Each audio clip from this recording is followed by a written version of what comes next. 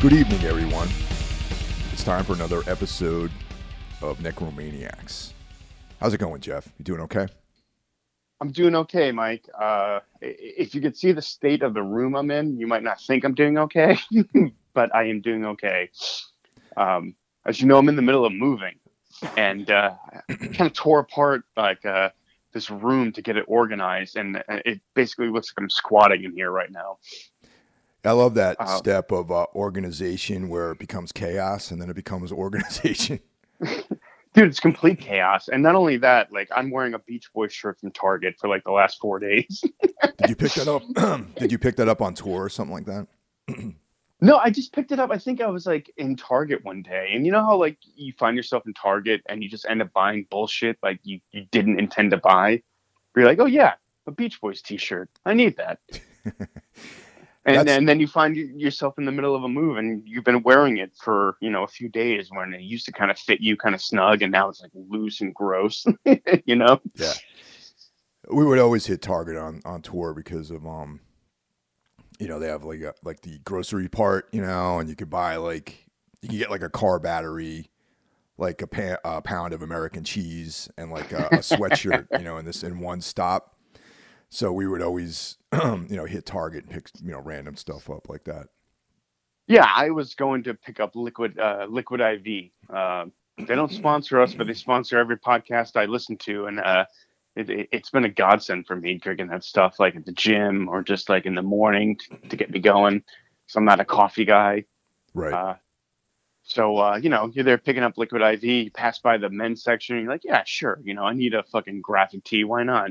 I don't feel like doing laundry. Maybe I'll pick up a t-shirt. So that's my life right now, Mike. Moving and looking like a bum. Well, there's a lot of stuff going on for you, man. There is, man. Yeah, a lot of stuff. This might be the last time we talk while I'm living in LA. I think maybe the next time we talk, I'll be an Austin resident. That's fucking exciting, man. It is. It is very exciting. It's terrifying. It's a lot of things, but change is a good thing. I have been slowly trying to like realize that over my life that things staying the same for too long can get a little, I don't know, stagnant, and you got to embrace change. So I'm excited. It's going to be different, but we'll see. I'm looking forward to it. Austin's always been a great city. I always had a great time there on tour. I remember we played there with you guys with Tombs on one of the last ISIS tours. Yeah, at Emo's. At Emo's, which I guess I don't think that Emo's exists anymore. I think they moved to the outskirts of town, and now Mohawk is like the big venue that everyone plays. Yeah, I just remember we were playing outside and Earth Crisis was playing inside. it was surreal. Yeah, I remember that too, actually. Excuse me, man. I don't know what's up with my voice today. I went to see, I saw Immolation last night, so I was like, yelling. Be like, yeah. Oh, nice. Where was that at? At Irving Plaza in New York City. Oh, I love that venue. Yeah, we played there too with you guys. Yeah. That's a great sounding stage and a great sounding room in general. Just even if you're just there as a spectator, it sounds phenomenal. One of the things I appreciate about Irving is like when they say you go on at 8:30, you go on at fucking 8:30. Yeah, man. Yeah, like they don't fuck around, man. Like it's not like I find that to be the case in a lot of like U.S. cities where when you tour Europe, say you go to Italy or something like that, like 8:30 really means like 9:30, 10, something. You know what I mean? Well, yeah. I mean, they're oh damn, man. Oof. Damn. The you Italians were going for it last night. The Italians are not known for being punctual. So, you're right. Yeah. Germany, not to talk shit about the Italians. Yes, the Germans for sure. I always did enjoy Italy, though. I always, aside from the DB limits, I always did enjoy touring in Italy. This might sound cliched, but the food is incredible there. You know what I mean? And we toured Europe one time with this Italian band called The Secret, and we were traveling from Germany into Italy. And everyone was like really hungry while we were still in Germany. And they're like, no. We're going to wait until we get into Italy. So we crossed the border And then we stopped at one of those auto mart places. Auto Grill. Auto Grill, yeah. Yeah. Now in Germany, you have like some kind of ham sandwich, available to you, which is pretty, that's okay. But in Italy, sure. dude, it was like they had this whole setup where they had this al dente pasta and then boiling water, and they would just flash it in the boiling water and then serve you fresh pasta, like fresh fruit, fresh bread, like fucking ham and all this stuff. It like sliced it for you and everything. And it was just like, I'm glad we waited. Nothing against Germany, but the Italians really have it figured out, in the Mediterranean, Oh, totally, man. I couldn't agree more. And I also couldn't help but thinking, like, if you ate like a roadside sandwich in like the middle of America, you'd probably get sick and die. you know what I mean? You would have diabetes by the end of the tour. Yeah. And like you go to Italy, it's like legit, like the bread tastes fresh and it's nice and warm. And yeah, we used to look forward to Auto Grill like every European tour. Like I think we started every tour in like London, and we're like, man, can't wait for Italy in like a month. London. Hit up Auto Grill. If you need to eat just basically Indian food, if you're in all of the UK, you know what I mean? Yeah, I agree. Or like, like you have to have like the one fish and chips, like just have it like once on a tour, maybe twice if you're hard up. Or like, back in those days, I was in my 20s and drinking all the time, and like, like, oh, I want some fish and chips, but yeah, I agree. The Indian food over there is amazing. I remember Justin from Yezu would take us this place in Birmingham that was open really late. It's some of the best Indian food I've ever had in my life. Yeah, that's I mean, London is a little bit better because they do have other types of food there, but like in general in the UK, you got to stick with like an Indian or Paki food. And then when in Ireland actually has decent food. Like you can like the Irish breakfast, is really good, that kind of thing. Yeah, like the beans and like blood pudding or sauce or whatever the fuck. Yeah, but it's actually good though, what was my go-to in the UK was Nando's. I don't know if you've ever been there. I know what you're talking about, but I've never eaten there before. Oh man, dude, I would eat there as much as I could. Like it's a Portuguese sort of like fast casual kind of place. So fucking good, man. I really miss that. I wish I guess they have like one in America. There's like one in Chicago or DC. I can't quite remember, but yeah, that's one chain I wish would make it over here. Yeah, totally, man.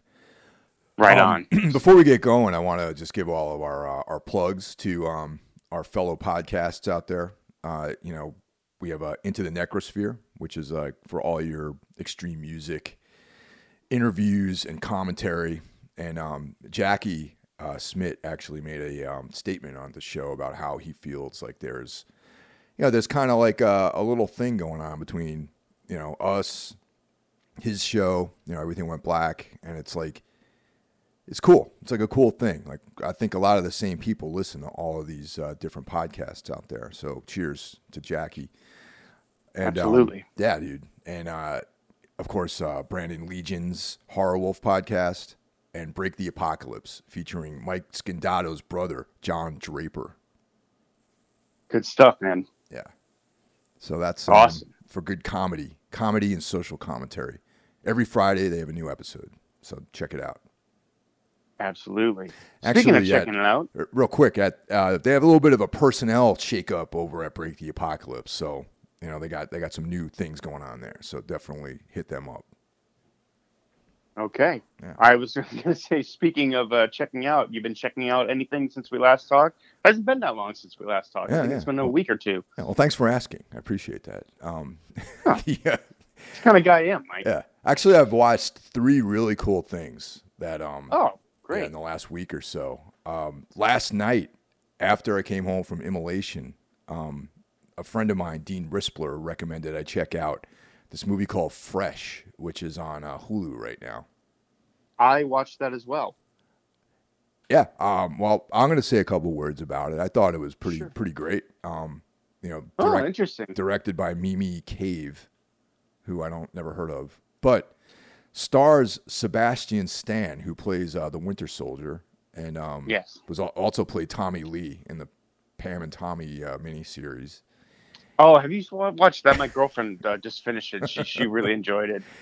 Yeah, it was interesting. I like, I don't give a fuck about Motley Crue really, but like it Same. was a funny story, and Sebastian Stan really did a pretty amazing Tommy Lee, like, but not the successful '80s version of him, like the scumbag. Well, I'm sure he was always a scumbag, but like the Methods of Mayhem. yeah, Yeah. the failing new metal '90s, trying to find the next thing to the latch onto, like Tommy Lee, the rap metal version of himself, And, that record would be embarrassing to anyone that was self-aware enough to be embarrassed.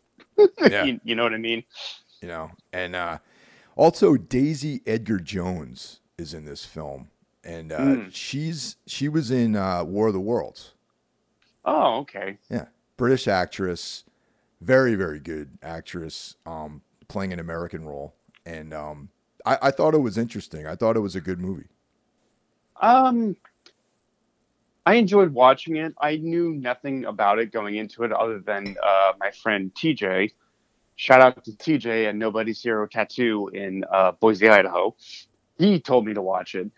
And that's all I knew. I was like, okay, I'll check it out.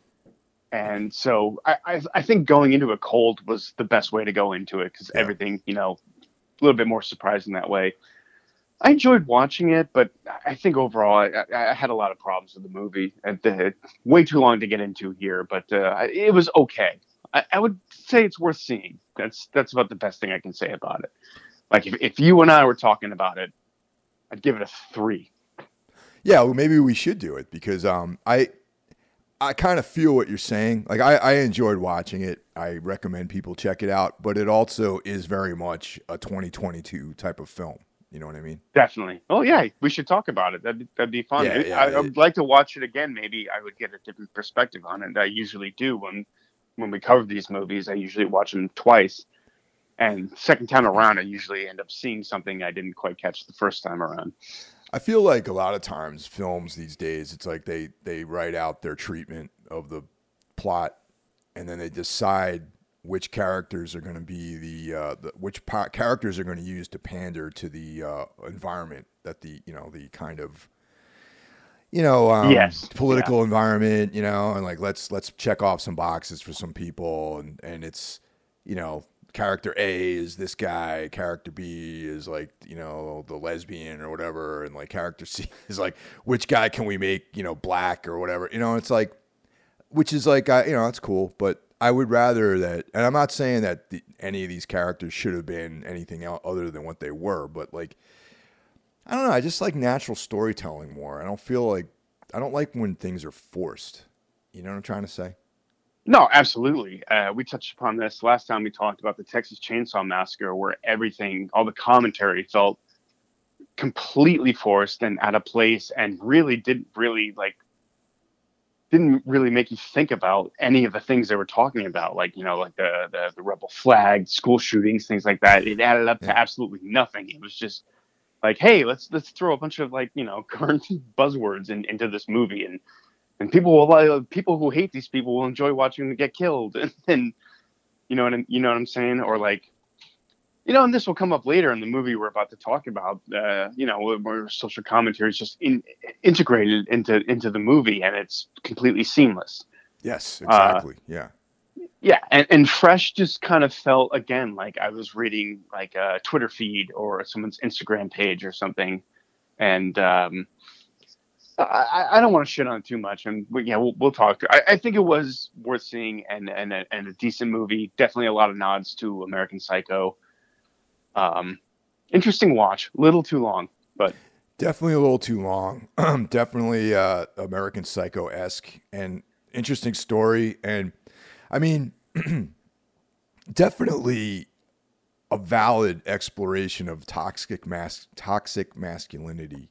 And that really should have been the only subject, really. They should have just focused on that as opposed to like making it this other kind of thing, which I totally agree. I thought that was some of the more interesting aspects of the film, and like I started dating again in my early 40s after getting divorced, and talking to different women. Like this is like the things like that the lead character goes through are very real, and it is not just eye rolling, like complaining. Like it's a real thing. Yeah, like so I thought that was interesting. I wish it kind of went further in that direction, Yeah, but it definitely veered off into something else.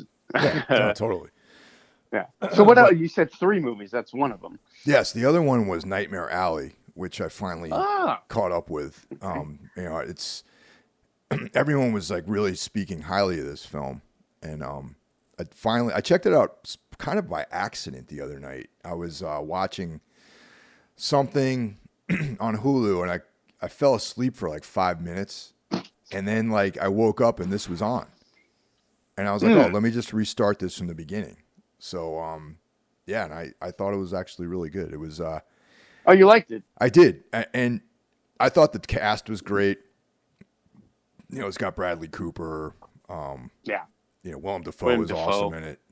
Kate Blanchett. Ron Perlman, really heavy hitters, and it really. I thought it was a little bit long. Yeah. But it's basically an EC Comics story. Like I don't know anything about the novel or the original film. I'm speaking strictly from this remake. Oh, same. And chilling. The ending was chilling, I thought. Yeah, yeah. The ending it felt like a punchline to me almost. Like that movie just didn't quite land with me. Guillermo del Toro is always an interesting watch. I think he's 50-50 for me. I like about half of his movies, but I'll always check out anything he does.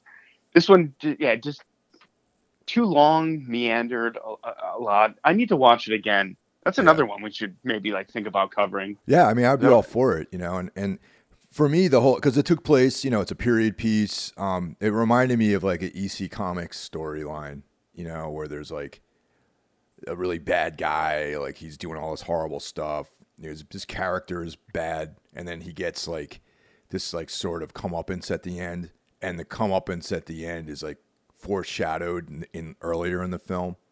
Yes, I just thought it was like, very just the ending. I thought was kind of brutal. So yeah, I dug it. I thought it was a downer for sure. Very much a downer. Yeah.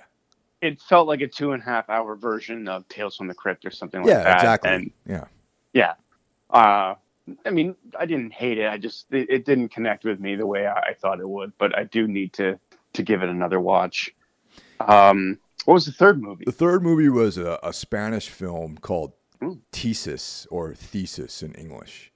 And I heard about this. I was listening to All the Colors of the Dark podcast, and they mentioned it. And it was written and directed by Alejandro Amanabar. And it's the only place I found it was on Apple. Like you can rent it. Is this an older movie? Yeah, it came out in the 90s. I think it was like 96 maybe. Yeah, because it sounds familiar to me. Yeah, and it's one of these movies that mines like a similar vibe. I feel like in the 90s, like snuff movies were like this thing that it was in the consciousness more of like horror films. Sure. 8mm or 9mm, whatever, 8mm. Yeah, the Joel Schumacher movie. Yeah, it's kind of about like like a woman who disappeared, and like filmmakers and finding like a videotape of a murder, basically a snuff film, and it has to do with like a young lady, a film student who's writing a thesis about violence in movies and popular culture, and she finds herself drawn into this web of snuff films being produced by people within her film school. Really interesting. It's very, very well acted. It's European actors and actresses, so I'm not 100% sure of the careers of some of these people. And it in a way, it almost has like an Argento feel to it. You know what I mean? It feels almost like an Italian like style film with like an Italian thriller. You know what I mean? Yeah, sure. I mean, like, do you watch a lot of Spanish horror? Are you like familiar with with any like Spanish horror film directors or anything like that? A little bit. I mean, I mostly I watch like Italian and French horror. Like the Italian, the Spanish stuff, I'm not that familiar with, unfortunately. Yeah, I mean, I have a few, the record movies or Rec. Those are. I've seen those for sure. Those are great. Yeah, well, two. There's four of them. Two of them are good. Oh, okay. Yeah. And I had this old DVD somewhere in my closet. It's something like 6 films to keep you awake, and it's 6 like Spanish directors doing like a sort of like Masters of Horror, like the Spanish version. And it's very good. I really feel like Spain is onto something when it comes to horror, and is very underrated. You don't hear a lot about like these Spanish filmmakers as much as you hear about the French new wave of horror, or like J horror had its moment in the sun. I feel like Spain never really quite got their moment. I'll dig deeper, man, because I thought this was really good, and I really enjoyed the Rex series too. I only saw the first 2. I didn't see the third and fourth of those. Yeah, I'm gonna dig out that DVD and I'll send you the title. Yeah. It's definitely worth checking out. Like it very much spans the range of like atmospheric ghost tales to like more Steven Spielberg-y kind of stuff. It's really good. It's something I found out about in Rue Morgue, like back when I lived in New York, so it's an older series. Right on, man. So what have you been getting into? Well, I think staying at the hotel in Austin a month ago, whatever, broke my brain because I can't stop watching the first 48. Like I find myself coming home from work and just sitting on the couch, and the first 48 is always on. So, that's been my shit lately. And, it's basically that and, packing. And that's pretty much been my life. And to relax, I've been rewatching or watching some HBO stuff, some older shows on HBO Max. I watched the show Hung. Your buddy's seen in an that. episode. Your buddy. Yeah, my buddy Tom Jane. Yeah. A show that is interesting, snapshot of the time, like how far and how different things are, and just 11 years since the show's been on. But it's okay. I can't really say it's a great show. Been watching Bored to Death, also on HBO Max, about Brooklyn hipsters who are not licensed private detectives. But anything involving private detectives or anything like that, I'm a sucker for. This is just sort of like a mindless background thing for me, though. Are they true hipsters from like say 2002? Well, this was like 2010, and it's Okay. Jason Schwartzman and Zach Galifianakis and Ted Danson, and Ted Danson's supposed to represent like the older, hipster. He's like the Gavin McInnes of the crew. He runs a magazine. He dresses real sharp. Then you got like Zach Galifianakis, who's like he's into white power, like Gavin McInnes. Yeah, he starts a gang. I think that was going to be like for season 4, but it got canceled. Jason Schwartzman is like the main guy, and it's good to watch that and unwind at the end of the day. We already talked about Fresh, and another thing I do when I'm going to bed, I've been listening to Nightmares and Dreamscapes, the Stephen King short story anthology. Oh yeah, that has one of my favorite stories in it. I think I know which one you're going to say. Which one is it? The Lovecraftian one. Crouch End. Crouch End, and that isn't that where like doesn't Neil Gaiman live in Crouch End or something like that? He probably does. Yeah. Yeah, there's a British horror author who actually lives in that neighborhood. Yeah, that is my absolute favorite Stephen King story of all time, I think. Yeah. I read Nightmares and Dreamscapes, came out when I was probably, I don't know, maybe like 14 or 15. Loved it when it came out. It's interesting to go back and listen to some of these stories while I'm drifting off to sleep. Interesting enough, the last one I listened to was a story called Sneakers, and it was narrated by the great David Cronenberg. Oh, wow. Yeah. So, David, like that story is an interesting choice for Cronenberg because it's basically, all about taking your shit. Like, and you got Cronenberg, this very serious guy, saying words like, like fart and crap and dump. Like, it's just kind of amusing. Some of the stories haven't aged as well, but I did listen to Crouch End, which was narrated by Tim Curry. Oh, wow. The original Pennywise. And I have to say, man, it's probably like my fifth, sixth time, hearing that story, and I love it more and more every time I listen to it. Is this like on Audible or something like that? Do you have an Audible account? I do have an Audible account, but I've been just putting it on TV on YouTube and okay. in a dark room and just sort of relaxing. Oh, I should check that out too. Very effective. So that's what I've been up to. I wanted to get out to see a second viewing of the movie we're about to talk about, but I just haven't had the time. Real quick, there is a movie that I really want to see, and I think Mike and I spoke about this. There's a film called X, which is actually out right now.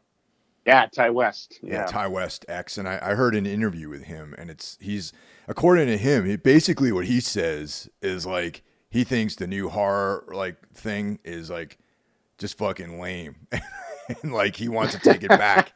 Like he's tired of all this like whatever films that are coming out that just don't really go there anymore. And he's really? like, yeah. It was actually on All the Colors of the Dark, the same episode I found out about Thesis. And he's like, yeah, I want to go old school. I want to like make horror ugly and again, and not for normal regular people. And it's like for very niche kind of interests. Sure.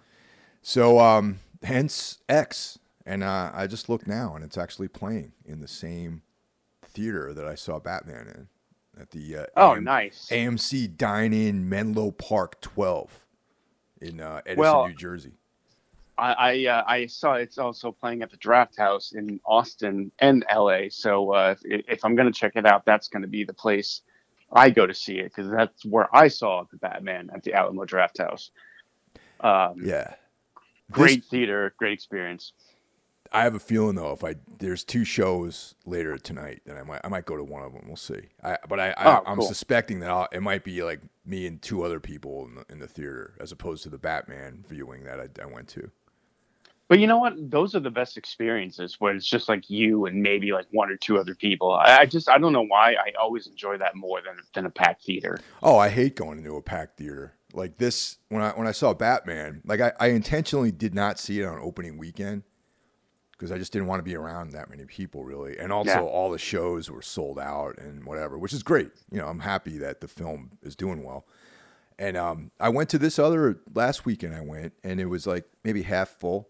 But of course, the row that I'm in has got these two fucking teenage kids in there, this guy and his girlfriend. They kept like getting up and walking around and going. No, Christ. I wanted to like fucking break this guy's jaw and just be like, look, dude, go sit somewhere else. Do me a favor, I don't. You just wanted to give him a vengeance style beatdown. Yeah, exactly, exactly. And like, because it was like bumming me out. I'm like, I'm sitting here. I was excited. I want to see this movie, and it didn't ruin my experience. But I was also like, can't I get one thing go my way? You know what I mean?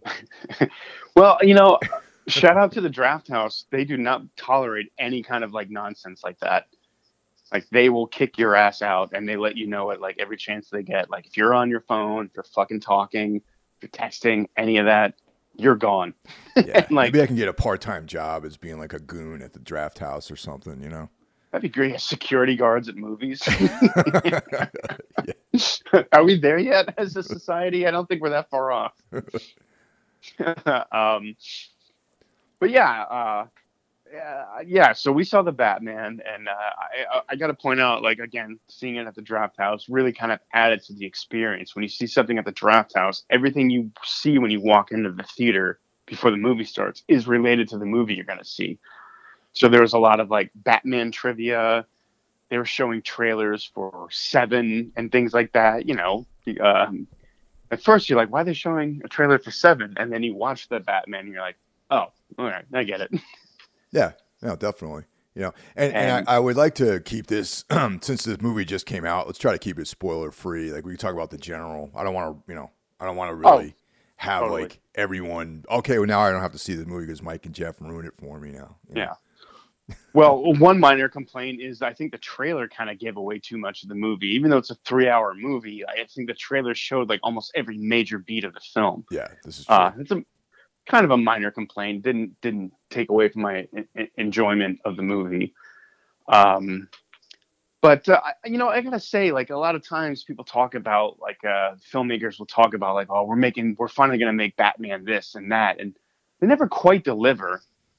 Like, this movie delivered everything Matt Reeves and company said. Like, this is gonna be a noir, dark detective story. You're finally gonna see Batman as the great detective, and this movie definitely delivered on that account.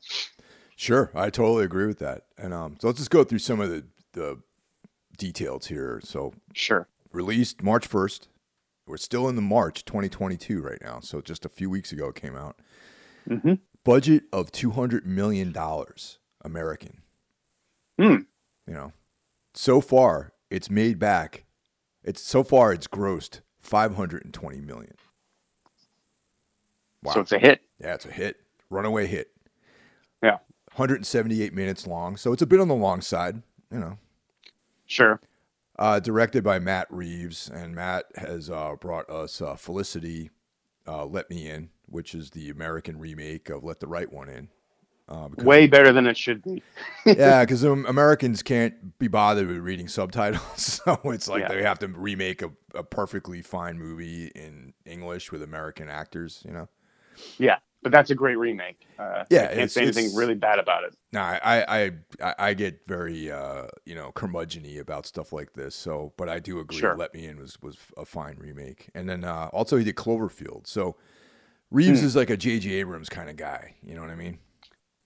Yeah, and like you were thinking, like who, is going to bring the next incarnation of Batman to the screen? Like, I obviously Matt Reeves didn't cross my mind, but when I heard his name, I was like, oh, well, yeah, that makes sense.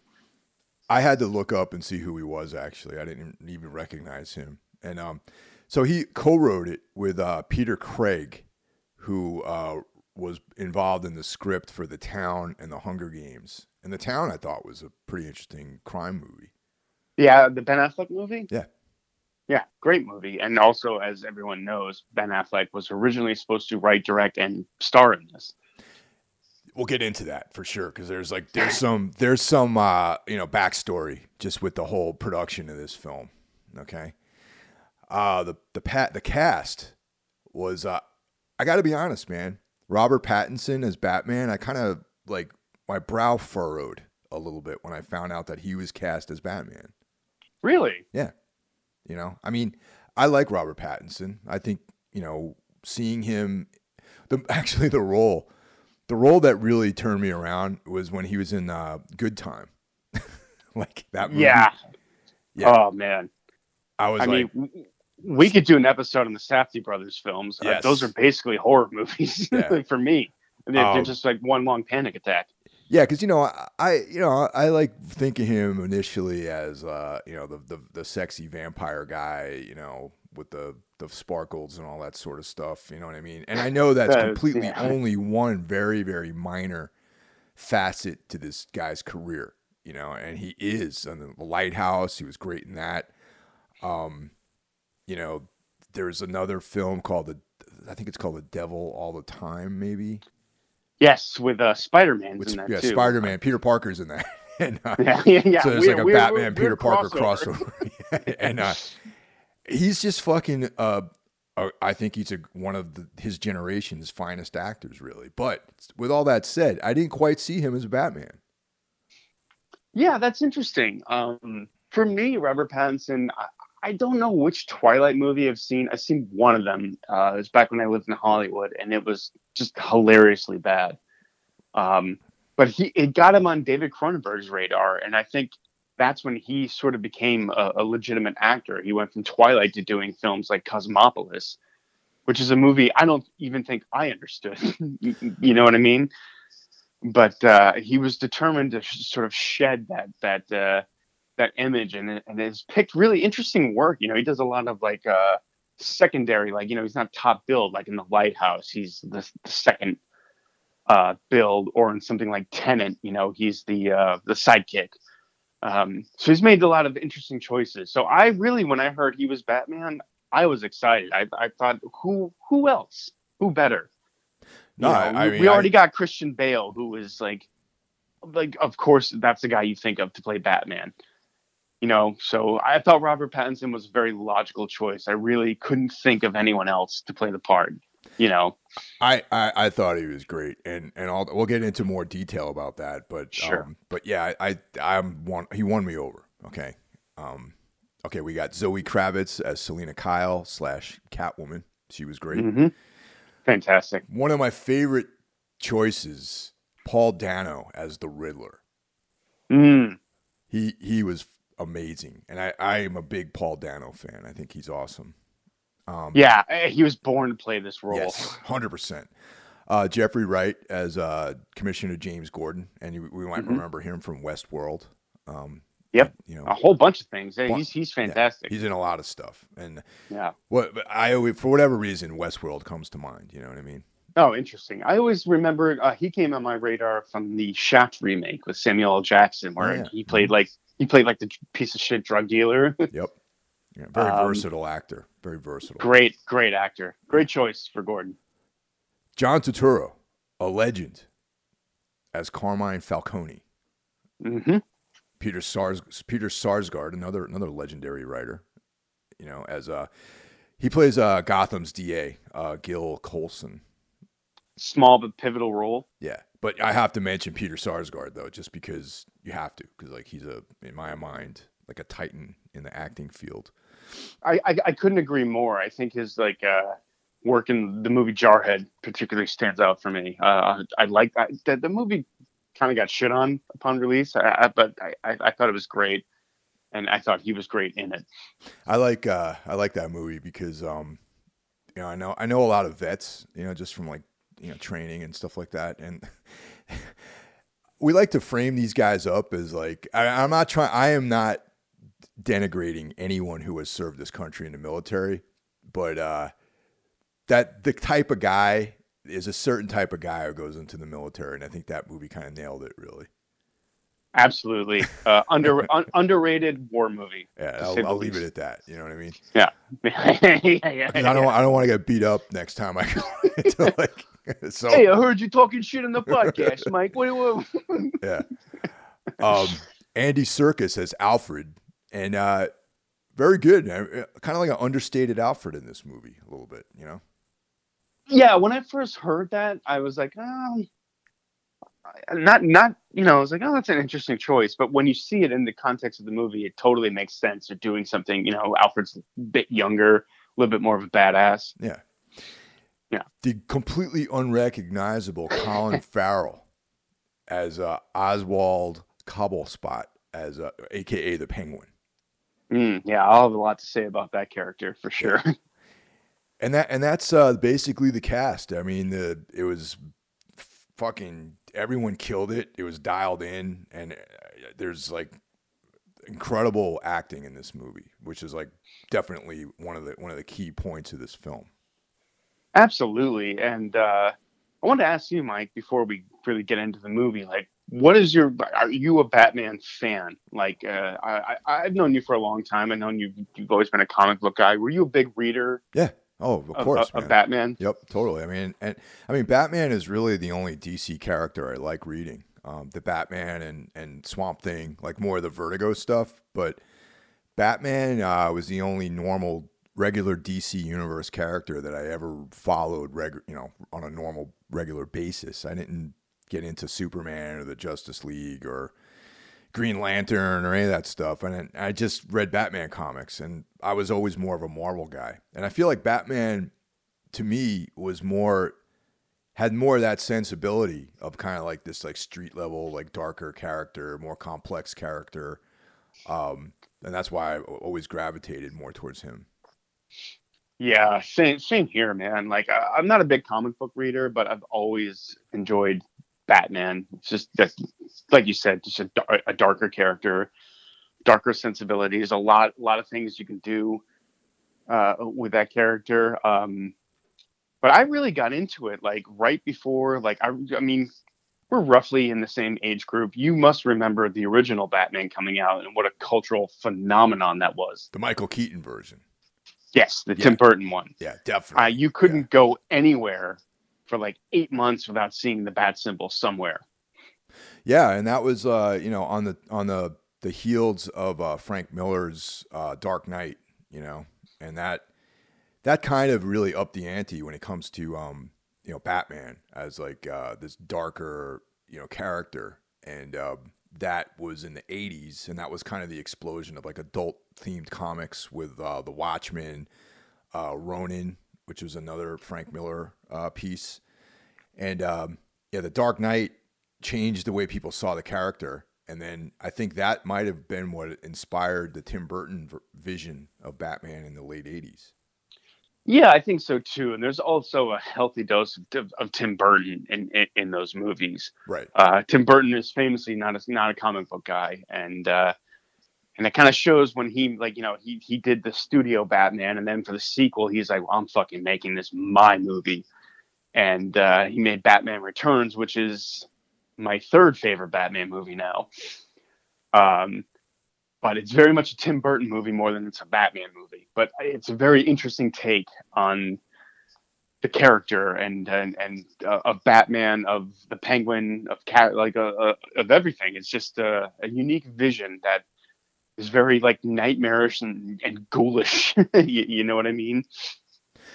Yeah, and I think around the beginning, like going into the 90s with that, is when Batman was almost became like this horror character, horror, dark noir, nighttime kind of thing. You know what I mean? And this kind of gothic, character. And right. And I think that's Burton definitely crafted that. I mean, well, there's some really bad films that came out later in the 90s too. But oh yeah, for sure. I mean, and it was a direct reaction to Burton's Batman Returns. I was doing a little bit of reading, and I don't know how true this is, but Burton planned a third film to be set during Halloween with Scarecrow as the main villain. And is there anything more Tim Burton than that? Yeah, no, that would have been great. That would have been great, but we got the Joel Schumacher movies instead. And what are your thoughts about those? I don't like any of those. I stopped. Yeah. I didn't even see them. The one with Val Kilmer. Really? I rejected them. Completely. Rightfully so, but the thing about it, and we'll get into like fandom and things like that. An adaptation is just that, like.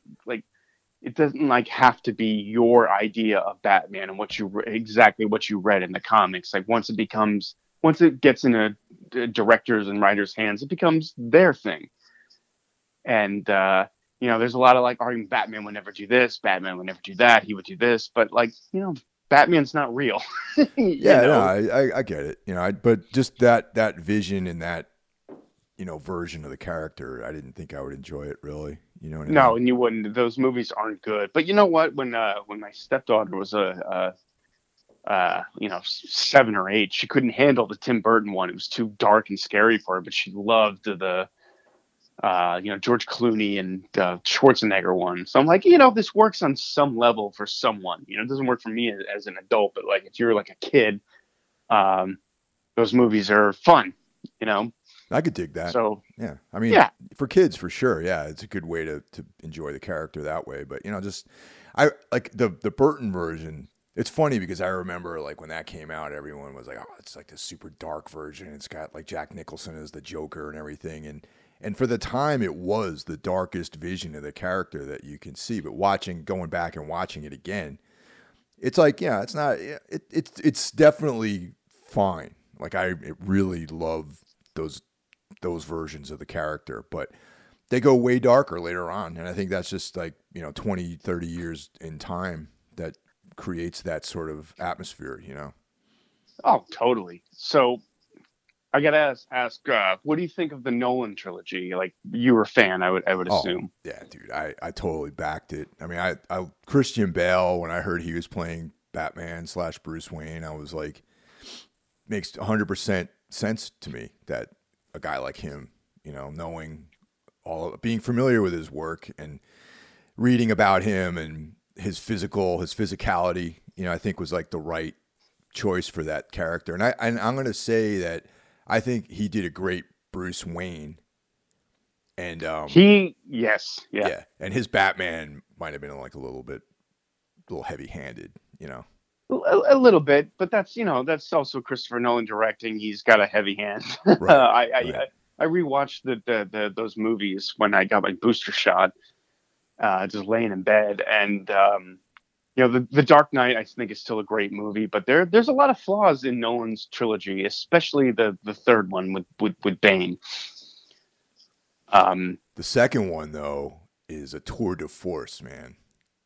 I mean it's awesome. I mean, just as like a spectacle, just watching it is great. It doesn't make a lot of sense. Like a lot of the things that happen, if you really break it down and think about it, you're like, well, that didn't make any sense, but who cares? It's such a fun ride. It's a great Joker movie, man. You know what I mean? It really is. And then that's one thing, and we'll talk about like that character. I mean, and Heath Ledger just, I mean, I don't know anyone who doesn't think Heath Ledger just fucking knocked it out of the park with that. And that became the standard of like, this is the best Batman villain we've seen on film. And if it's one minor criticism I could say about the new Batman is that that's still true. Not saying anything bad about anyone in the new Batman, but like Heath Ledger's Joker still is the number one villain. I think he's slightly edges out Joaquin Phoenix in the movie Joker. Totally agree. And it's interesting too because Joker and Nolan and Reeves movies all share a lot of common themes. Yeah, absolutely. Like incelism, and which we'll talk about soon. Sure, and sure. But I mean well, whatever. I won't say anything more about it. But yeah, it's so even in the comics, the Joker is like the ultimate foil for Batman. Like so much of Batman's the mythos has to do with his conflict with the Joker. Arkham Asylum, like all this stuff is like very much like the Joker is his main nemesis. So it makes sense that they would put so much energy into creating a powerful character like that in the movies. Yeah, and I mean, The Dark Knight just has that iconic scene of those two talking in the prison cell or whatever, the interrogation room, where like they just lay it out as like you're the yin to my yang. I'm the immovable force, and you're the unstoppable object. We're gonna do this forever. It's really too bad he passed away, and you think what could have been if they did another one with him. Yeah. So just get back to some of the production of this film. Yes. Originally, like we hinted at earlier, Ben Affleck, he's the DC Universe Batman. For now, yeah. For now, like the Batman versus Superman, Justice League, like all that stuff. You'll see Ben Affleck as Batman. You know what I mean? Mm-hmm. And originally, there was supposed to be a script with Affleck and Jeff Johns co-writing, and Affleck was slated to co-direct or direct, and also star in the movie. So that was like the original plan for this, for the new Batman film. Yeah. Okay. 2020, I believe that was supposed to come out. Yeah. So had that come into being, I don't think I would have been as excited about it as I am without Ben Affleck. You know what I mean? Couldn't agree more. I think, when I heard Ben Affleck was cast as Batman, I was like, oh, interesting. I didn't see that one coming, but it makes sense. And all the production stills that came out, like I was like, oh fuck, that new Batsuit is awesome. Like they're doing a comic book style. But then when you saw the actual movies, I was like, this is kind of whatever. Like it's not the biggest piece of shit ever, but I gotta say, Batman versus Superman, I would not say is a good movie. It has good moments, but it's kind of a mess and takes itself seriously to the point where it's almost comical. I don't know what exactly they were going for with that movie, but I can't say it was a success. But I agree. Affleck's Batman was cool. I mean, you finally got like a real awesome Batman like fight scene. Like when he's in the warehouse and he's just beating the living shit out of those people. You're like, that's how I always pictured Batman like fighting. Like you never really got that in the movies. Nolan does spectacle, but he doesn't exactly do fight choreographing very well. I always thought like Nolan should have hired one of these guys from like these Asian cinema action movies to do the fight choreography. Yeah, like have the guys who did like the Raid or something Yeah. like that. Yeah, And maybe even have a different guy doing the fight scene than Ben Affleck, because like the thing is with those Asian films, like the way that they're like actually connecting in their shots. You know what I mean? yeah, Like they're like it's like 50%, shots, but you're actually it's like it looks like you're really watching a fight, and they have these like you see the whole frame, like they're not cut necessarily, and I really really love that about all those films. And I would love to see a Batman movie done that way. yeah, me too. And like the way Nolan did it, like in Batman Begins, it's very like shaky cam, sort of Jason Bourne style, which was kind of all the rage back then. And I guess it made kind of sense. You're like, well, Batman moves so fast, you can't really see what he's doing. But then in like The Dark Knight and The Dark Knight Rises, there's a little bit more choreographed, but it felt very choreographed. Like you can almost hear them going 1, 2, 3, kick, punch, 1, 2, 3. You know what I mean? It just didn't quite land the way it did in Zack Snyder's version, Yeah. or in the new one. Yeah, I mean the fight scenes in the new one are actually pretty cool. I thought they were really good. No, I agree. And there's not a lot. I mean, this is a 3-hour movie, and it's pretty light on action.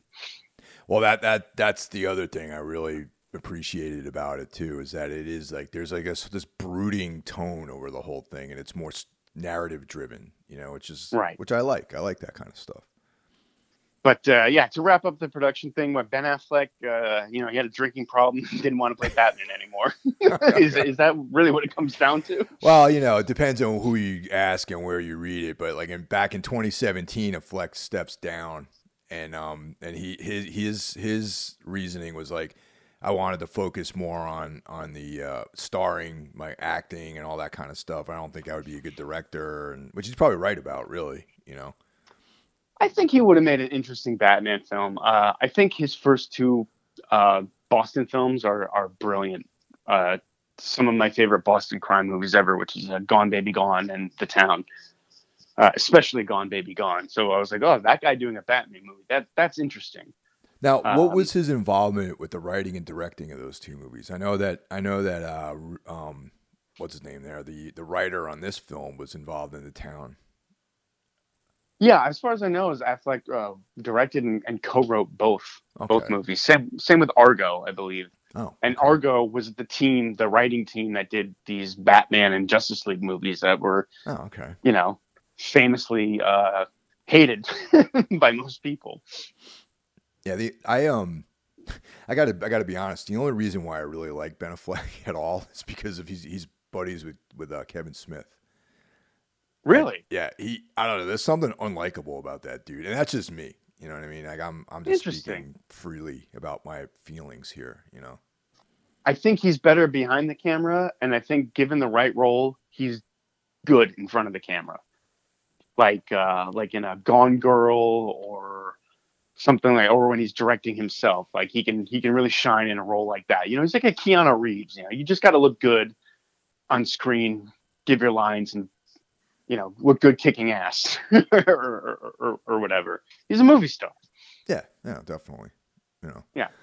But yeah, so that's kind of interesting. And then Reeves takes over. He was tapped to replace Affleck as director and writer and all this sort of business. And he only agreed to do this if he can have his own creative control over the script. So whatever Affleck had come up with Jeff Johns, they threw it out and they just started from scratch again. Yeah, and which was at the time I remember being a little bummed, but I was like, do we really need how many versions of Batman do we need going at once? And turns out it's this ends up being, like I think maybe the definitive Batman movie. Well, this is interesting. It's a good point to kind of talk about this, I guess, is that apparently this is not, it's in a multiverse. This is not part of like the DC universe, this Batman Right. story. So, similar to the Joker film, this doesn't take place like in that continuum of like the Justice League and, all this other stuff. Yeah, and it just goes to show like you don't have to follow the Marvel template. You can make something independent of like this big, you know, 20 film arc thing. You can just make your own sort of film removed from all that. And I think it just works infinitely better. I think Batman's a better character when you get him away from the aliens and otherworld beings and things like that. Like, yeah, that's one thing I really didn't like about Snyder's vision. It was just kind of goofy. Like, what do you need Batman for when you have Superman who can literally do anything? Yeah, no, I agree with that, and that's all what I've enjoyed more about the comics too. It's like I don't think he's a cosmic sort of character at all. He doesn't have any Right. He's no superpowers. He's just like a rich guy with all these resources and who's borderline sociopathic. And I like him better in these like kind of down to earth, like street level crime fighting stories. Me too. And I gotta say, man, the way this movie just starts off and throws you into this world, I appreciate it as of someone who's, in my 40s and has known about this character for most of my life, that this movie assumes that you're seeing this and you know the story. You know that like it doesn't have to explain the origins of, Batman, or like Batman's friendship with Gordon, or like you just know that like these guys have a partnership. It just kind of throws you into the movie. Like for Yes. such a long movie, like it hits the ground running. Well, one of the key things apparently the difference between Reeves' plot and the Fleck John's version of the script was that Reeves wanted to focus on the early period of Batman's career. So this is like year 2, apparently, of like his existence as the Batman. So he's like a younger guy. So it makes sense. We got Pattinson playing him. He's a little bit younger than Fleck. By probably about a decade, I guess, right? At least. Yeah, I would say so. I think Pattinson's probably early 30s. I think Ben Affleck's probably pushing 50, if not 50. Yeah, yeah. So he's like 20 years younger than him. So yeah. Right. I gotta say, like, these big comic book movies usually start off with a bang. I really love how this movie starts off. Like, it really sets the tone. Like, like the Nolan movies start off with these big action set pieces with the villains. This movie starts with the villain as well, but it's very like low key and in a way like sort of scary and like almost horror esque. Well, I'm going to say that this is a horror podcast. We're covering this movie, and there's a lot of horror notes in this. The Riddler and just his whole presence in this is and the atmosphere of Gotham City. It's like it's always raining. It's nighttime. It's like this benighted city. It has this very sinister vibe to it. Essentially the Riddler comes off as almost like a serial killer. And Yeah, obviously very influenced by the real Zodiac killer. that's one of the things they talked about actually if you read up on the character design. Apparently, they picked up on that they use the Zodiac killer, like police sketches and things like that, and they based Pattinson's Bruce Wayne around Kurt Cobain. Apparently, Yeah, that's one of my few minor annoyances with the movie. Like very very minor that his Bruce Wayne was a little lackluster for me, and the whole emo-ishness of him was a little much, but the whatever. goth Bruce Wayne. Yeah, exactly. He's got his hair in his face, and he's just always like a brooding little asshole.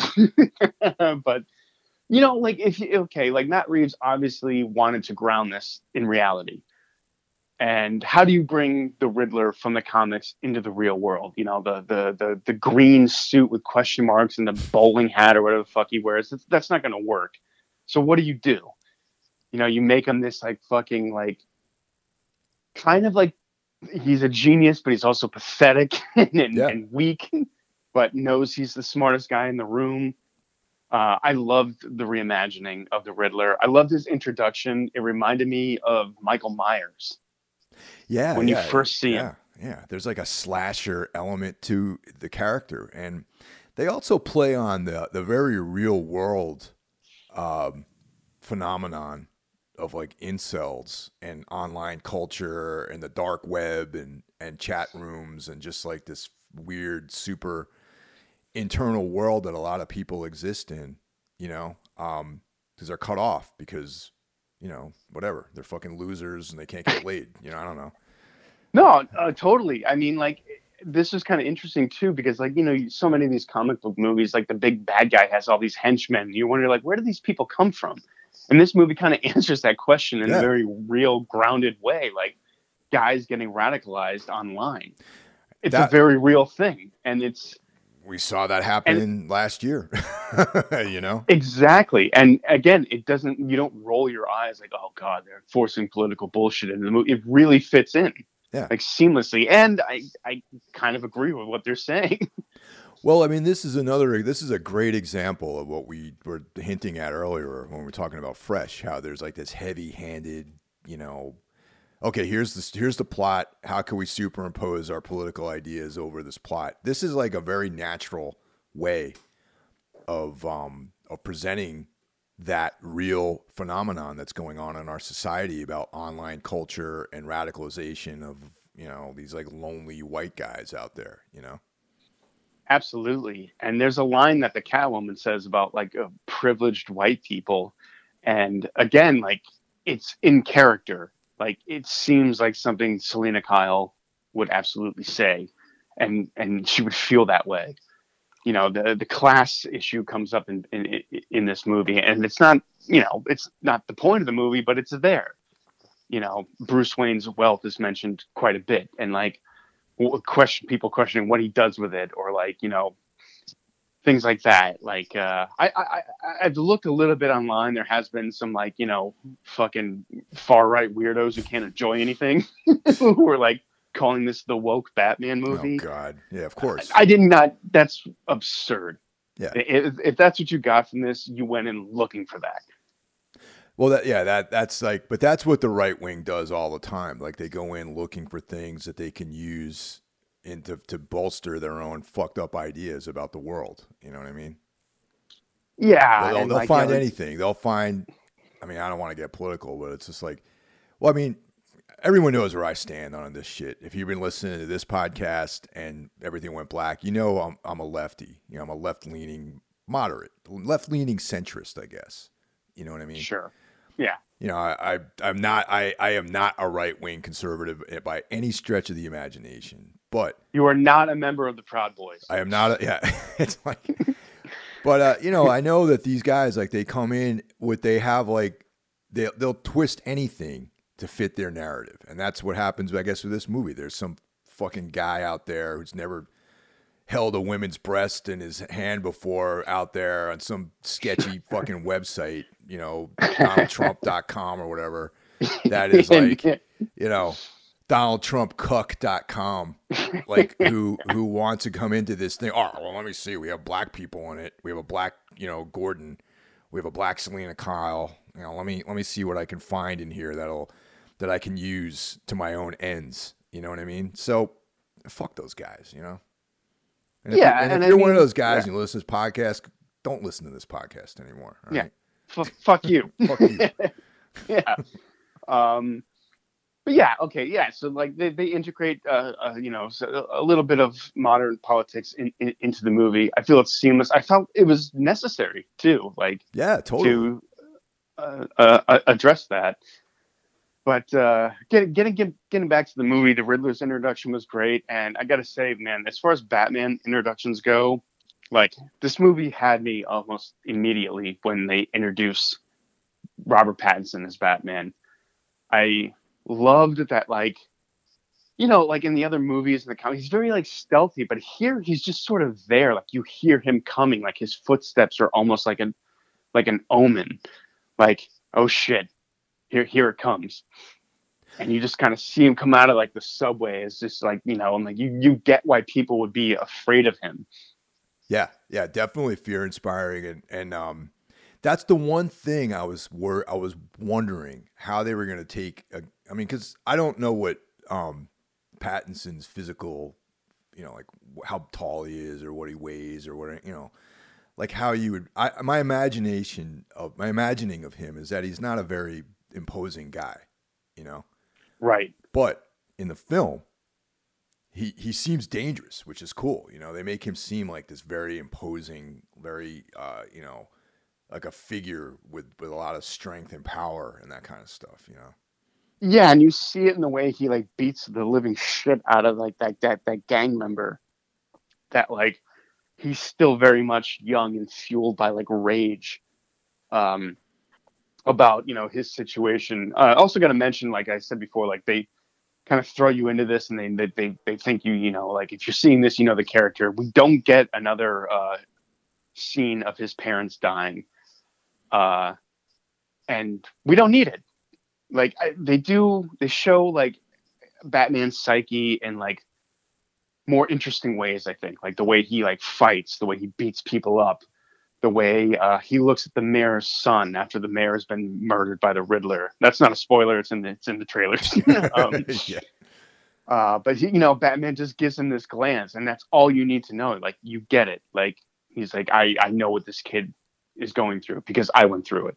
Yeah, and they don't beat you over the head with a storyline you probably know already going into the movie. Yeah, exactly. We've seen it in literally every Batman movie. I mean, it's even in the Joker movie. Yeah, that's right. In the which is a Joker great film, movie. I thought it was done really well, though. Honestly, because it kind of like Bruce Wayne is in the movie as a young kid, and then you literally see him become basically Batman at the end of the movie. Right, which is interesting if they continue to make more of those. I kind of hope they don't. I think the movie is great the way it is. I don't really want to know anything more about that character or universe. Like they did it really well. Let it be. But of course they won't. Someone will throw $30 million at Joaquin Phoenix, and he can build like a vegan farm or something with it. So what I'm saying? As a total fanboy, part of me would like to see Pattinson's Batman and Phoenix's Joker in a film together, though. That would be cool, but I know that it's probably never going to happen, and it's probably for the best that it doesn't happen. But part of me wants to see that. I think they're setting up their own thing with that, possibly. But great Batman introduction, and I mean, really, like Robert Pattinson is in the bat suit for I would say what, like 85% of the movie. Yeah, he's like, basically Batman 24/7. Yeah. And this is the first time we're hearing narration, and I never realized how much I was like, yes, narration. Like this is just like the comics. Like I can't believe no one's thought of this before. Now, do you think Bruce Wayne is a journaler? Apparently, yeah. Well, yeah, I could see that. He seems like especially Pattinson's version. Because Pattinson's like very very goth. He's got the eyeliner on and the hair. I could see him being a journaler. He's got he's listening to the Slow Dive or something like that, and has got his little notebook out, writing all this stuff down. Yeah. Yeah, he's probably listening to the Smiths, drinking a glass of red wine to unwind and beating people up all night. Yeah. Yeah, exactly. But you know what? Like, this is a similar theme that has been covered in other movies that Bruce Wayne is really the mask and Batman is the real person. But they have like a unique spin on it. Like Bruce Wayne isn't some billionaire or playboy. Well, he is billionaire, but he's not some like playboy party guy. He's some fucking weirdo recluse. Yeah. Well, and he doesn't enjoy being Bruce Wayne. Like he comes alive when he's Batman. Like that's who he really is. I really like that too, because part of me was like halfway during the film, I was like, it really makes sense that it's someone with that mentality, especially at that young age, because he's this is year 2, that it makes sense for him to be this kind of reclusive guy doesn't really interact, doesn't even have anything to do with the family business necessarily. He's very detached, and like, you know, knowing that age of what a young man might want to feel, is like the wisdom of being like an older guy, I guess, looking back to someone who's in their early 30s. You know, it makes sense that he would be this reclusive, detached guy, and in a way, even in the Nolan Batman, I felt like when Christian Bale was being the playboy Bruce Wayne, that was a construct, Right. Like there's a scene in one of the Batman movies where he's at this party and he's got like a glass of wine, and when he dismisses everyone, he just dumps the wine out. Like he's like, yeah, I don't fucking drink or anything like that. I have to just. I was gonna bring that up. That's one of my favorite scenes where, yeah, he's drinking champagne, just goes out in the balcony, just tosses it like it means nothing. Like it's like, this isn't who I am. Yeah, so Yeah. so it very much. I love the idea of like the playboy being like the construct, and I think that in this film he hasn't developed that character. Like maybe in the next film, you're going to see. I need a face for the public to so I can interact and I can, I need another version of myself. You know what I mean? Right. And I think that might come to the forefront in next films.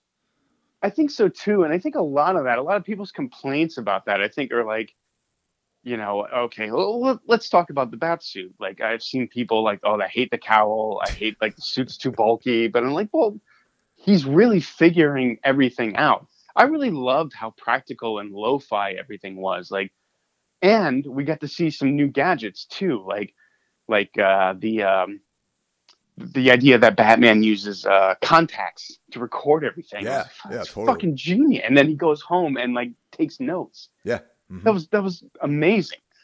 I love that. That was such a like smart, like cool thing. Or like, like he doesn't have the grapple gun. It's part of his like suit. It's part of like his armor. The Batmobile is a muscle car, basically. Yeah, that it's rules. Like a fucking, yeah, like it's just this suit. Like when I first saw that, I was like, yeah, I don't know what I think. But when I saw that car chase, I was like, man, I hope they keep this Batmobile. Hell yeah. Yeah, that would be sick if he had like a Mustang or something like that, tricked out and Mustang. I like that, Batman needs help. He can't do everything on his own. He gets Selena Kyle to help, like, spy for him. Obviously, him and Gordon have this partnership where he's still new in town. The police really don't know what to think of him. And one of my favorite shots in the movie, again, it's in the trailer, is Batman point of view walking into a crime scene, and all the cops are just slowly turning to look at him like, oh, this fucking guy. Yeah, totally. Yep, they don't know what to make of him. Yeah. Right. He's not just there in the corner in the scene. Like, you see him walk into the room. That's what I really liked about this movie. Like, you see Batman like walking around with like just other people, or like, walking down a city street where people are, just looking at him. He doesn't just appear. He's not like this stealth ninja that we've seen so many times. He's just a guy in a suit. Now, if you're one of these guys with like the flag, like with the blue line on it, like how would you feel about Batman, you think? That's interesting. And the movie does kind of deal with that. You see like one character one of the cops sort of warm up to him by at some point in the movie. But like, yeah, these cops are basically like, you're no better than these fucking people we're trying to hunt down. Which, again, is a major theme in this movie and all the Batman movies. Escalation. Like, this guy is a fucking freak fighting crime in a mask. And this is only going to cause more problems. And that's something the movie does grapple with, and that this Batman grapples with. He's like, am I making a difference? And then he's, well, maybe I am, but maybe it's not the difference I want to make.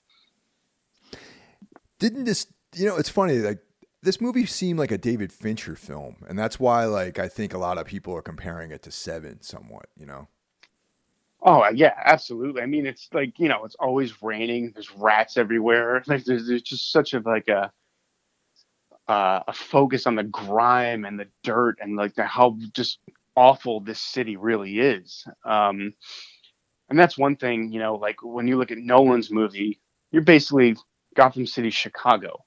When you look at this movie, I feel like you're looking at Gotham City. Even Yes. though at Yep. one point watching the movie, my girlfriend leaned over and said, "I know what that is. That's it." Like when the Riddler's having his coffee, apparently that's a place in Chicago. Oh, But interesting. other than that, like I really felt like Gotham was its own unique world. It wasn't Chicago. It wasn't New York. It wasn't, it was its own thing. Its own. I hate to say like Gotham's a character in this movie, but it really is. Yeah, yeah, definitely. It's like almost like this. It's almost like it's in another dimension where it rains every day. Yeah.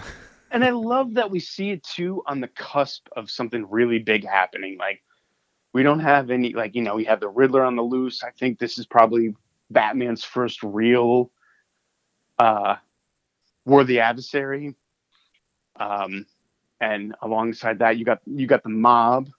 We should talk about the Penguin. The Penguin isn't quite like the Penguin we know as this crime boss. He's sort of like a lieutenant in Falcone's army or something. Yeah. He kind of like. What did you think of Colin Farrell as the Penguin? Well, at first I didn't even recognize him at all, and Yeah, he is. I mean, I thought he was great because I had no idea he was completely, the Penguin. Like he was like another. It wasn't like, oh, it's Colin Farrell. It's like a totally.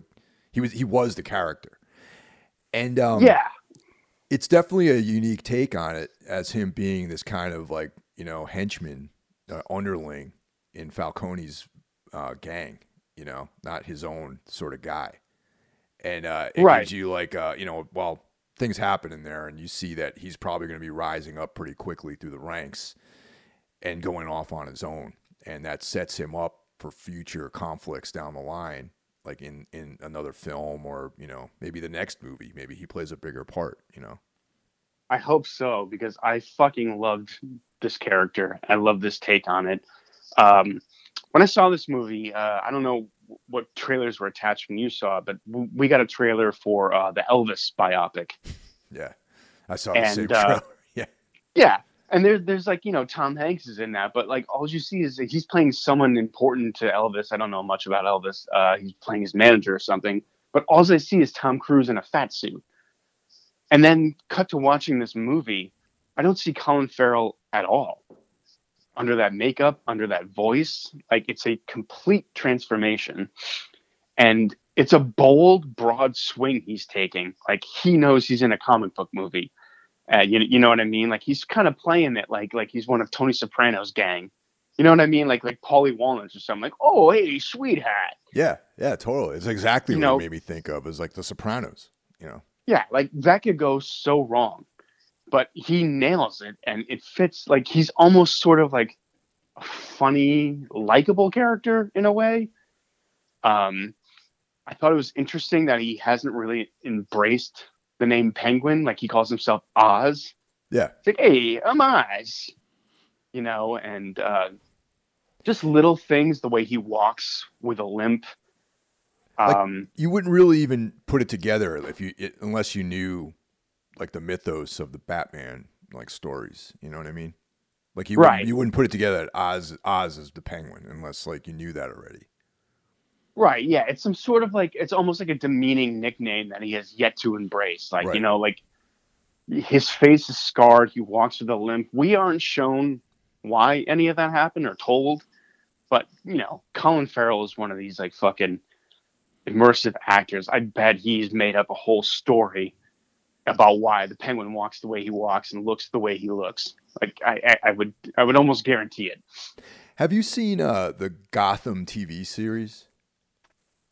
I saw the first season or two, What do you and think? What do you it think went. of that? I think it went off the rails really quick. Yeah, Like, I haven't. Like my mom told me I should watch it. Like my mother like watched the entire thing. You know what I mean? And right on. I started watching it, and for whatever reason, I thought it was really good, man. Like I thought it was like a very interesting idea that like the Penguin and that kid that played the Penguin, I thought was great. Yeah, it was a cool take on the character. I just thought like, again, adaptations are what they are. Like once they get in someone else's hands, they become their thing.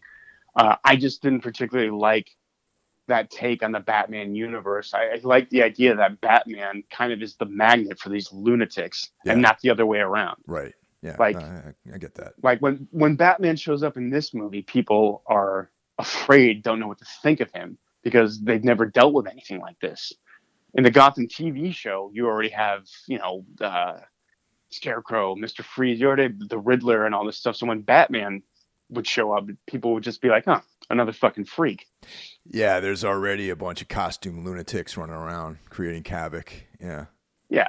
So for me, that just didn't work for me. I mean, like I know it's a TV show and they got to like, oh, man, this week we're gonna have Mr. Freeze, got to get people to watch. But I mean, it's sort of like an entertaining misfire, I guess, from what I saw. Yeah, I enjoyed it. I mean, so far I've enjoyed it. I mean, eventually I'll watch the rest of these. But my thing is that Bruce Wayne, he's like way younger than all these guys. It doesn't really fit so much, you know? Yeah, he's like 13 or something in that show or something, right? Yeah. Yeah. I never saw how it ended, but I think it ended with him finally becoming Batman. Spoilers for Gotham if you haven't seen that. But I'm not sure though. I could be completely wrong because I just sort of gave up on it. I know at one point, what's his name from the Shield was on that show. I think was he Bane or something? I can't remember. Oh, I didn't get to that point yet. Yeah, me neither. But anyhow, we're gonna get more of Colin Farrell as the Penguin because apparently they're giving him his own HBO show. Really? Yeah, apparently this is going to be a new because you can't do just movies anymore. You have to have an entire universe. Huh, interesting. So we're going to get a Penguin show, and I gotta say, playing the Penguin in a movie with all that makeup is one thing, but imagine having to do that like 5 days a week for like a 10-episode series. It's got to be fucking grueling. You got to really enjoy playing that character. Yeah, they must be giving him a lot of money too. Yeah, but it's good to see Colin Farrell. It's interesting. Like he started off as like this fucking like heartthrob actor, movie star, and sort of recalibrates, sort of like how Robert Pattinson did. Young party guy starring in like these bullshit Hollywood movies, and then kind of rededicates himself to the craft of acting and starts being like, well, I'm going to be in stuff I really want to do, and playing this sort of like smaller character in a larger universe. Like it's not a big role. The Penguin is not like a very big part of the movie, but it's definitely an important role. Sort of like William Hurt in History of Violence. He's in the movie for like 5-10 minutes, but like you take him out, the movie is just not the same. Yeah, no, I agree with that. Yeah. Yeah. What do you think about the use of Nirvana's music in this movie? Well, that's one thing I gotta knock a little bit for. Once was like, okay. I never really liked source music in movies, unless you're Martin Scorsese doing fucking Goodfellas. Like, I really would prefer a score to. I don't like it when like, oh, we picked this song because the lyrics are important to the psyche of Bruce Lee. Like, I hate that kind of shit. And I'm not a Nirvana fan. Yeah, me neither. But that's not. If you're gonna pick a Nirvana song, there's way worse songs you could pick. Once was quite enough, but twice was a bit too much. I would have been able to stomach once, yeah, but they kept going back to it, and I was like, all right, enough with this song, Yeah. What did you think of the score for this? I got to be honest, the score didn't seem very memorable to me. Really? Yeah. Oh, interesting. I thought it was one of the more memorable things. I Really? thought it was I forget the composer's name, but he does these big orchestral scores, which is kind of not really much of a thing anymore.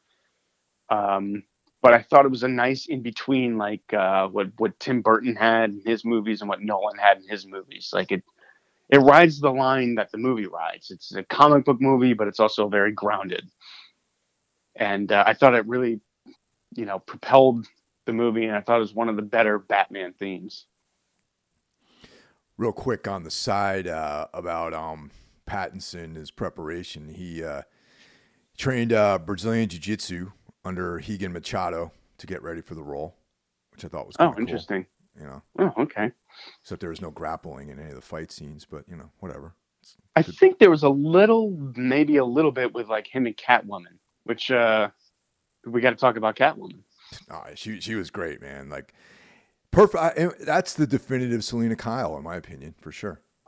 Yeah. I mean, it's funny going into it. That was the only thing I was hesitant about because I was really kind of just unfamiliar with Zoe Kravitz's work as an actress. I don't really know if I've seen her in anything, so I didn't really have anything to go on. But like that, to me, seems the most accurate portrayal of the character.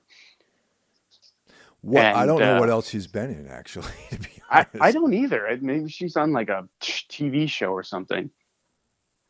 let me look real Um, quick to see if there's any. I don't know. I don't know any of these things. Let me see. Portlandia. She was in Portlandia. I don't know. was she? Yeah. Oh, I didn't know that. I know I've seen that, but I don't remember her. Spider-Man. Okay. She was Mary Jane Watson's voice in a like a Spider-Man Into the Spider-Verse. I guess that was an animated one. Oh, okay. Yeah. I saw that. But yeah, I mean, Oh, great actually, hold on choice. real quick. She played Selena Kyle in the Lego Batman movie. So she did the voice for Selena Kyle in that. Oh, there you go. All right, cool. All the preparation you need, I guess.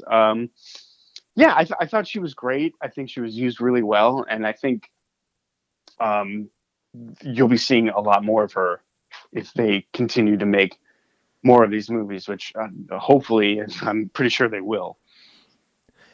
And I think that this take of Catwoman's perfect too, because she's like this kind of anti-hero. You know, she's you know, ambiguous when it comes to which side of the law that she's on. You know, and that's always been the best way to portray the Catwoman is like either she's like in the terms of Dungeons and Dragons, like chaotic good or whatever. You know. Yes, yeah, and yeah, she rides that line perfectly, and I like like the cat and mouse between her and Batman. I thought was played perfectly. I thought like there's a little budding romance there, a little bit, like which is of course straight out of the comics, and Yeah. yeah, I thought she nailed it. I thought like we've had two other Catwomans, and she blew them both out of the water. I like that again, like very lo-fi, kind of like when she goes out on the prowl, she's wearing a ski mask she probably got at like an Army Navy store, and she just kind of cut like bigger eye holes in it. Like it's not some techie helmet or anything like that. I really like that. Like while this isn't an origin story, you are seeing the beginnings of some of these like villains and what they'll eventually become. Just going back to the Riddler again, since we're talking about costumes, like the fucking getup that he had was like scary. You know what I mean? Like, Yeah, it's fucking terrifying. Like if you saw that standing over your bed, like yeah, that like he had like a leather like sin hood on and stuff, and with like those glasses over the sin hood was perfect. Yes, that was such a nice like touch. Like made the character so much creepier. Was those fucking glasses? Yeah, Could not agree more. How about Falcone? Like we've seen him before, but this, I mean, John Turturro really did a great job in like a role like in the Nolan movie. Like I think the actor Tom something, can't remember his name, did kind of like a hammier version of the character. And here again, a little bit more grounded, a little bit more believable. John Turturro, great actor. yeah. Well, you get one. That's the key right there. Is you get a great actor playing it, and a guy who, he's been in like these like adjacent crime roles before too. Where he's had to play like something similar. So he's well versed in that type of role. So for him to pivot into playing Falcone is like perfect. Yeah, I mean, he could probably sleepwalk through that, but he Yeah. doesn't. He gives it like a nice touch. He gets a nice monologue. Um, this again, it has sort of a different take on the Waynes and the Waynes' relationship to Gotham City. Has sort of a different take on Alfred too. Alfred's a little bit younger. You learn like Alfred really has taught Bruce Wayne how to fight. I feel like there's so many different origin stories for Bruce Wayne. I'm not sure which one is like the most accurate. I mean, you've probably read more of the comics than I do. Like, in the Nolan verse, he was trained by Ra's al Ghul. He's basically a ninja, and Yeah. here he's just like a kid who like whose butler taught him to kick ass. I kind of like I mean, whatever. I like the Ra's al Ghul like element. You know what I mean? But yeah, this works. I mean, even in the comic book, the flavor of like the whole take on that changes too. I mean, Batman's been around for however many decades, like almost 100 years. So yeah, it's like over time they update the character and they update all the stuff to fit current times this is cool. I like it. I like that. I kind of wish we had more Alfred though, honestly. Yeah, it was a little lacking in Alfred. I hope we get to see more of him in future installments. Like, he had less to do than any Alfred, I think, so far in any of the movies. I would like to see more of his background. It makes sense that he's younger because Bruce is younger, and right.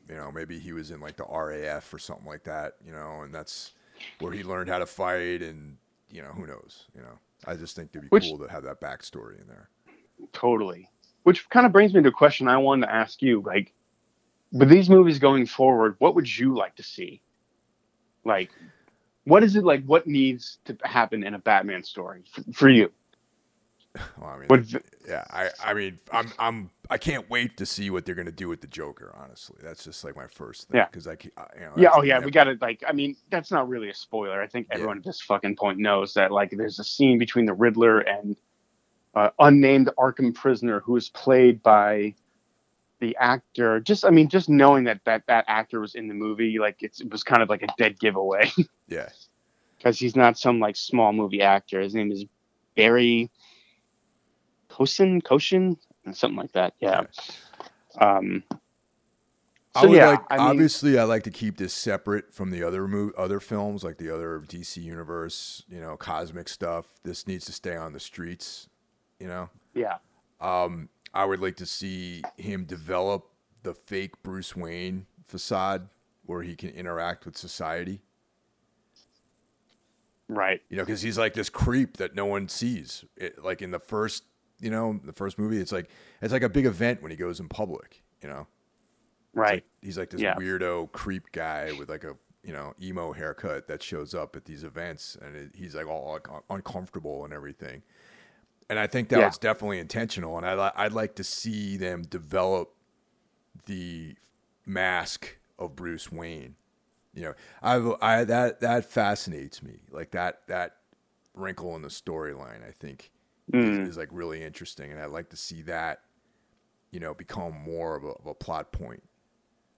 Yeah, I totally agree with you on that. I felt like that was a little bit intentionally underdeveloped for this movie because, again, like he's just figuring everything out, and he'll eventually probably figure out like, hey, like there's some weirdo who dresses bad fighting crime. Like who would be like, like, of course it would be like this other weirdo who just lurks around his mansion all the time, so he's got to like develop this sort of facade to keep people away. But yeah, I agree with. How about villains? I mean, we've seen a lot of Jokers. Do you think there's room for a new Joker? Someone to bring something new to the table that you haven't seen? That's hard to say, and that's an excellent question because I think between Heath Ledger and Joaquin Phoenix, they kind of cover the whole spectrum, of Jokers. And I mean, but then again, who knows? I mean, maybe this other guy will have something new to add to it. But I got to say, between those two guys, that's what I envision the Joker being, is that type of like person, Yeah, I think if you're going to do a trilogy, I think next movie has to be like a bigger time jump. Yeah. Like, he's been doing this for 5-6 years. Keep the Joker, but like in a limited capacity, like a Hannibal Lecter kind of character. Ah, yeah, okay. Like he's behind bars. Batman put him there. We didn't see that, but like, and maybe like, there's a little adversary there. Like Batman maybe needs to like, can't figure something out. So he needs to talk to the Joker, something like that. Oh yeah. That's an interesting idea. Yeah. Yeah. Thank you. That would be a cool way to have that character. Cause you really can't do a definitive Batman series of movies without the Joker. You just can't. He has to be there. You have to also have Robin. I think. Really? You think so? I think so, man. I think you have to have not only Robin, but the death of Robin, I think would be a really interesting take that we haven't really seen. They hinted about it in Snyder's movies, but we hadn't really. I thought Christopher Nolan's take on Robin was very clever. Like they gave you Robin without even realizing he was Robin. Right. And he wasn't Dick Grayson. He was just some guy who helped out Batman. And at the end, they're like, "Oh, you should use your real name, Robin." Spoiler for Dark Knight Returns, Rises. But this is obviously going for like grounded. So I think some of the more fantastical villains are kind of out of the question. I even think that like Scarecrow might be out of place in this universe unless you do like a different take on it. But I would love to see Clayface, even though he's more, cartoonish, but like, redefine him as like a master of disguise or something like that. That would be interesting. Yeah. Or I would really, really love to see Black Mask show up, and he makes the most sense in this universe. There's a void in the crime syndicate, and it makes sense that a weirdo in a mask would kind of try to rise up and take over. And you could do a lot with that, especially in this universe. You know what I mean? Yeah. And we've only seen Black Mask in the Harley Quinn movie, which was not very good. So I would love to see like a gritty sort of like this world take on him. Like I know Tom Hardy already played Bane, but I always thought, he would make a great Black Mask. As I love the voice in Bane, man. It was like it's like the ADR, like the whole all of his dialogue was definitely ADR'd in, and I just because he's like 10 times louder than everyone else. There's only room for one, brother. It's like, no, brother. Yeah, it was so silly, but like again, it was a really big transfer. Like I don't see Tom Hardy when I watch that movie. It doesn't sound like him. God, I do enjoy that movie, but man, it's kind of a sloppy mess. And like, Batman's the world's greatest detective, but his big plan is to come back to Gotham and punch Bane in the face. Like, that's really what the movie, like, like hinders on. I wouldn't mind seeing another take on Bane. I thought Nolan's, I liked his take. It was like a fun James Bond sort of thing that they were doing. But it would be cool to see like a little bit more comic accurate Bane. Well, with that said, Ra's al Ghul, like fucking guy, would be cool too. Who would you, if you were like casting, who would you have play Bane? Oh shit, man! I think Tom Hardy was great as Bane, but let's see. Yeah, I don't know. That's a good question. Who would you pick? I would say The Rock. He's got the physical like form, but I know Rock is like all about being positive and not playing bad guys. But like physically, that guy's he's a giant. Like, he's huge. A behemoth. That guy, all natural, all natural. Yeah, of course. He just takes vitamins and eats steaks every day. So yeah. Yeah, exactly. Yeah, he doesn't fucking roid out and just probably trash his fucking house. He trains hard. Eats his vegetables every day for sure. Yeah, like all those professional wrestlers did. But the other professional wrestler, that's actually a good actor. Dave Bautista. Yeah, Bautista. I could see him playing Bane too. Yeah, that's a great idea. Yeah, and he's not already in the DCU, so because The Rock is playing Black Adam. Oh, that's right. You're right. Okay. Yeah, scratch that. Okay, yeah. Dave Bautista. Yeah. That would be great. Yeah, I hope like or maybe we see some villains we haven't seen, like I said, Black Mask, or like I'm wondering if there's a way you could do Mr. Freeze in this universe that isn't ridiculous. Yeah, probably not. I think that was when you asked me this question, I was like, no Mr. Freeze. Yeah. That's the first thing I had thought of, But how about like, in this neo-noir thing they're doing, maybe Calendar Man? I could see that, like, yeah. I mean, it sounds silly, but you can make any of those fucking villains kind of cool, I think.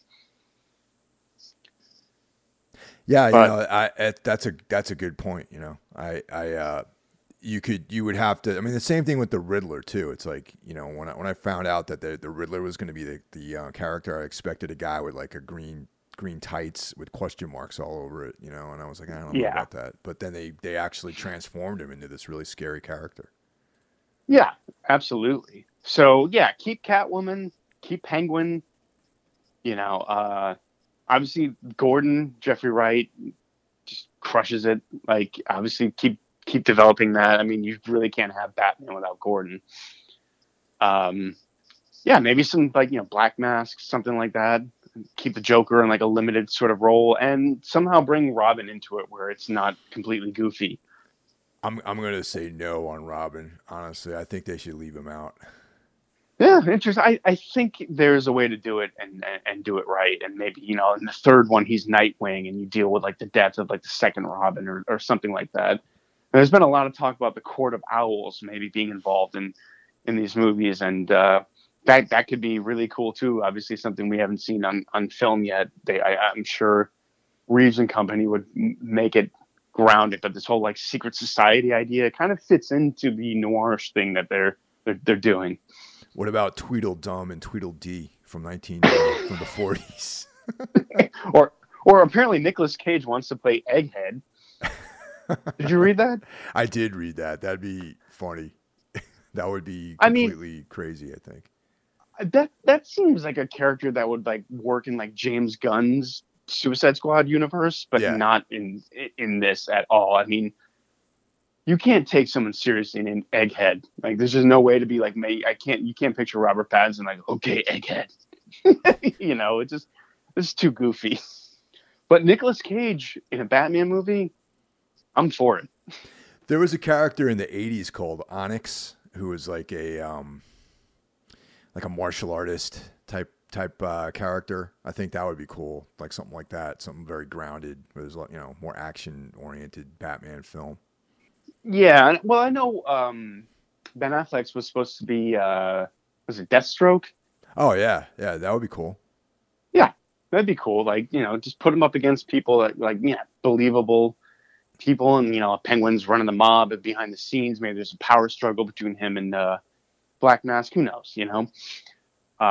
There's lots of possibilities, and I'm really looking forward to more of this version of Batman, because when I first heard about all this, I was like, oh god, another Batman, do we really need it? And after seeing it, it's like, yeah, they really I think did the most comic accurate Batman movie while being kind of grounded in reality.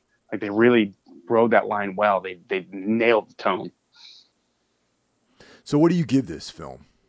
5. Yeah, me too. No actually. question. I give it a 5. Out of all the movies I've seen this year, and I haven't really seen that many, but this one really lived up to all my expectations. It made me look forward to the next installment, and I really can't find anything wrong with this movie either. Yeah, little weird nitpicky things aside, like this is my favorite Batman movie, and it's not even close. And I love The Dark Knight, and this, and The Dark Knight set a very high bar, and this jumped right over it. Like I loved it. I absolutely loved it. It's a 3-hour movie that doesn't feel 3 hours. And the story never dragged, never got boring. It's not an action movie, and it's very plot oriented, but it moves along at a great pace. And and if you guys out there don't wait for this to come on streaming, because apparently it's coming on streaming soon. But try to see it in the big theater, man, on a screen. It was pretty awesome on a screen. Absolutely. I don't know about the theater you saw it in, but the sound was fucking booming in the screening I saw. It's almost like they turn it up louder than normal movies. Yeah, I mean, the theater I went to was awesome. I mean, they have, it's a great theater to see a movie in. And probably by the, when this comes out, the fervor of those first 2 weeks will be over with, and you can watch it in like probably less filled capacity. Right. Yeah. But yeah, it is coming to streaming really quick. I remember thinking fuck, this might be the first movie we watch when our home is set up in Austin. Like it'll be there on HBO already. Yeah. But that's the world we live in. And I'm sure this will play really good on the small screen, but it needs to be seen in a theater. I think this is a theater movie through and through. I'll probably pick this up on Blu-ray too, because like some sick like Blu-ray is going to come out with like extras and how they developed certain things and all that kind of stuff. Yeah, I was going to say, I heard the original cut was 4 hours. I'm Like, down. Yeah, okay, yeah, that's what I was going to ask you. Would you want to see a 4-hour cut of this? Oh yeah, fuck yeah. I'm always, I always like the director's cut. The only director's cut that did not work for me is the Apocalypse Now director's cut. Totally agree. Yeah, too much unneeded stuff in that movie. Yeah, I agree. Or like, James Cameron's Aliens had a few extra scenes that kind of took away a little bit. Or actually, Midsummer. I preferred the theatrical cut. I didn't even like the theatrical cut at all either. I know. I'm sure I wouldn't like the 9-hour version of the fucking movie. Yeah, I think it's just under 7 hours. That's too much, man. I think that's one of the most brilliant horror movies, but we'll save that for another time. Now, did you really think that dude needed to get burned alive at the end of the movie just for cheating, being a scumbag? Cheating on. Well, I don't think he deserved his fate by any means. No, that's what makes it so fucking disturbing. I mean, Sergeant Howie in The Wicker Man's a complete asshole, but like when he's up there and that thing's being torched, you feel for him. Yeah. That's what I like so much about. I think people who think that ending is a happy ending are sick. Well, that's what I was going to get at. Is there are people out there like he deserved to die? I'm like, what? Why? He didn't kill anyone. Yeah, he was just an asshole. Yeah, he was just an asshole. I don't think he was a good guy. But I don't think he deserved to be burned alive.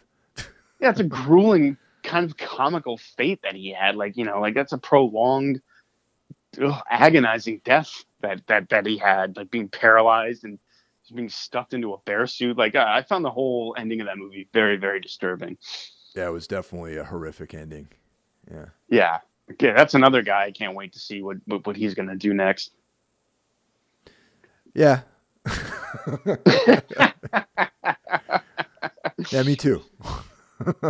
Hey, he's doing a movie with Joaquin Phoenix as we speak.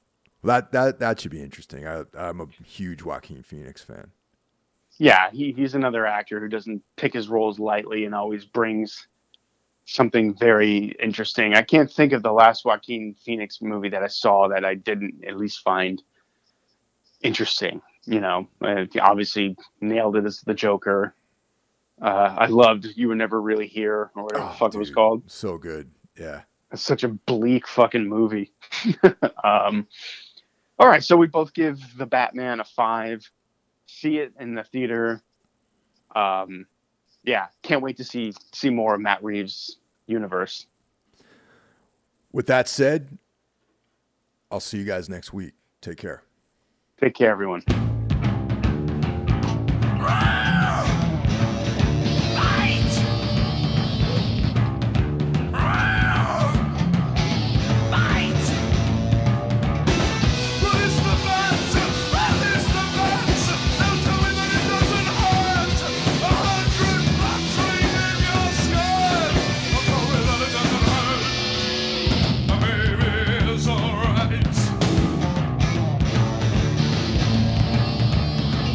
Doesn't mind a bit of touch. She says,